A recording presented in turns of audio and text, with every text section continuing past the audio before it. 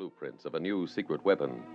The local FBI field office was notified immediately after the robbery was discovered. Early the following morning, Special Agents Jim Taylor and Jack Nelson entered the lobby of the hotel. Good morning, gentlemen. Good morning. We're special agents of the FBI. Here are my credentials. I see.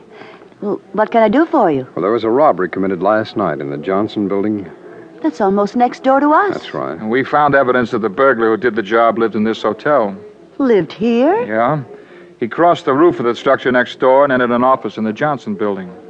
Could you tell which room he came out of? Yes, it's the fifth window from the street on the left-hand side, third floor. Well, that would be... Let me see.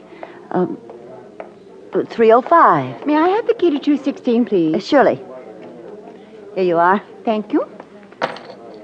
Miss, can you tell us who's registered in 305? It's unoccupied.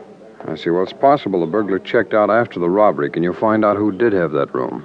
Well, let's look through the register. Thank you. Here's a pencil, Jim. Oh, thanks, Jim. Let's see. 218, 406.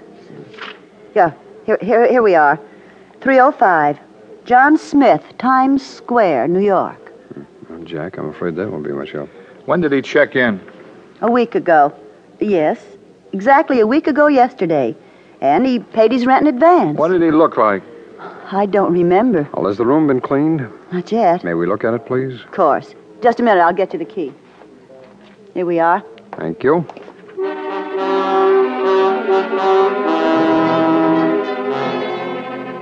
In most instances, your FBI learns the description of a fugitive in full detail. But sometimes, as in this case, he has registered at a hotel under an almost obviously fictitious name and address and vanished. The search of his hotel room produced a brown felt hat, a small jimmy, and a parking receipt with a timestamp on it.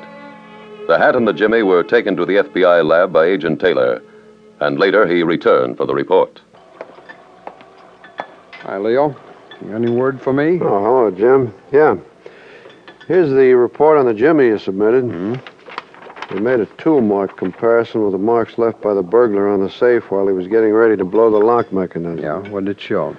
The jimmy you found in the hotel room was the one that made those marks on the safe in the rifled office. How about the hat? I got a report on it, too. The hairs in the hat were blonde. Blonde. Well, then we can assume the man's complexion was light? Possibly. Stains on top of the hat turned out to be oil. Motor oil. Oh. Kind you use in a car.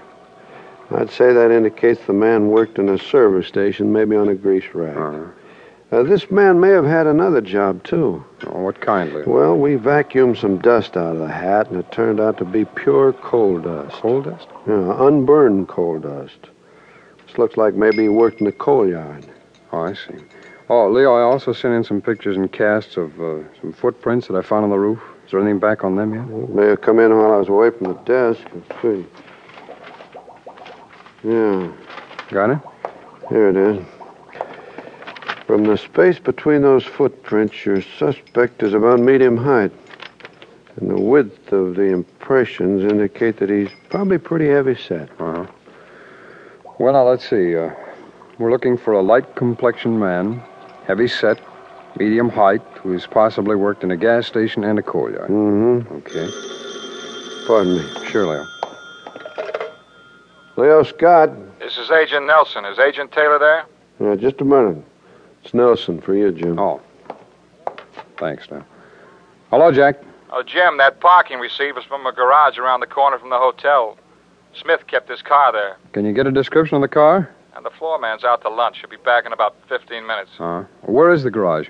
96 Rodney Street. 96 Rodney. Okay, I'll be right over.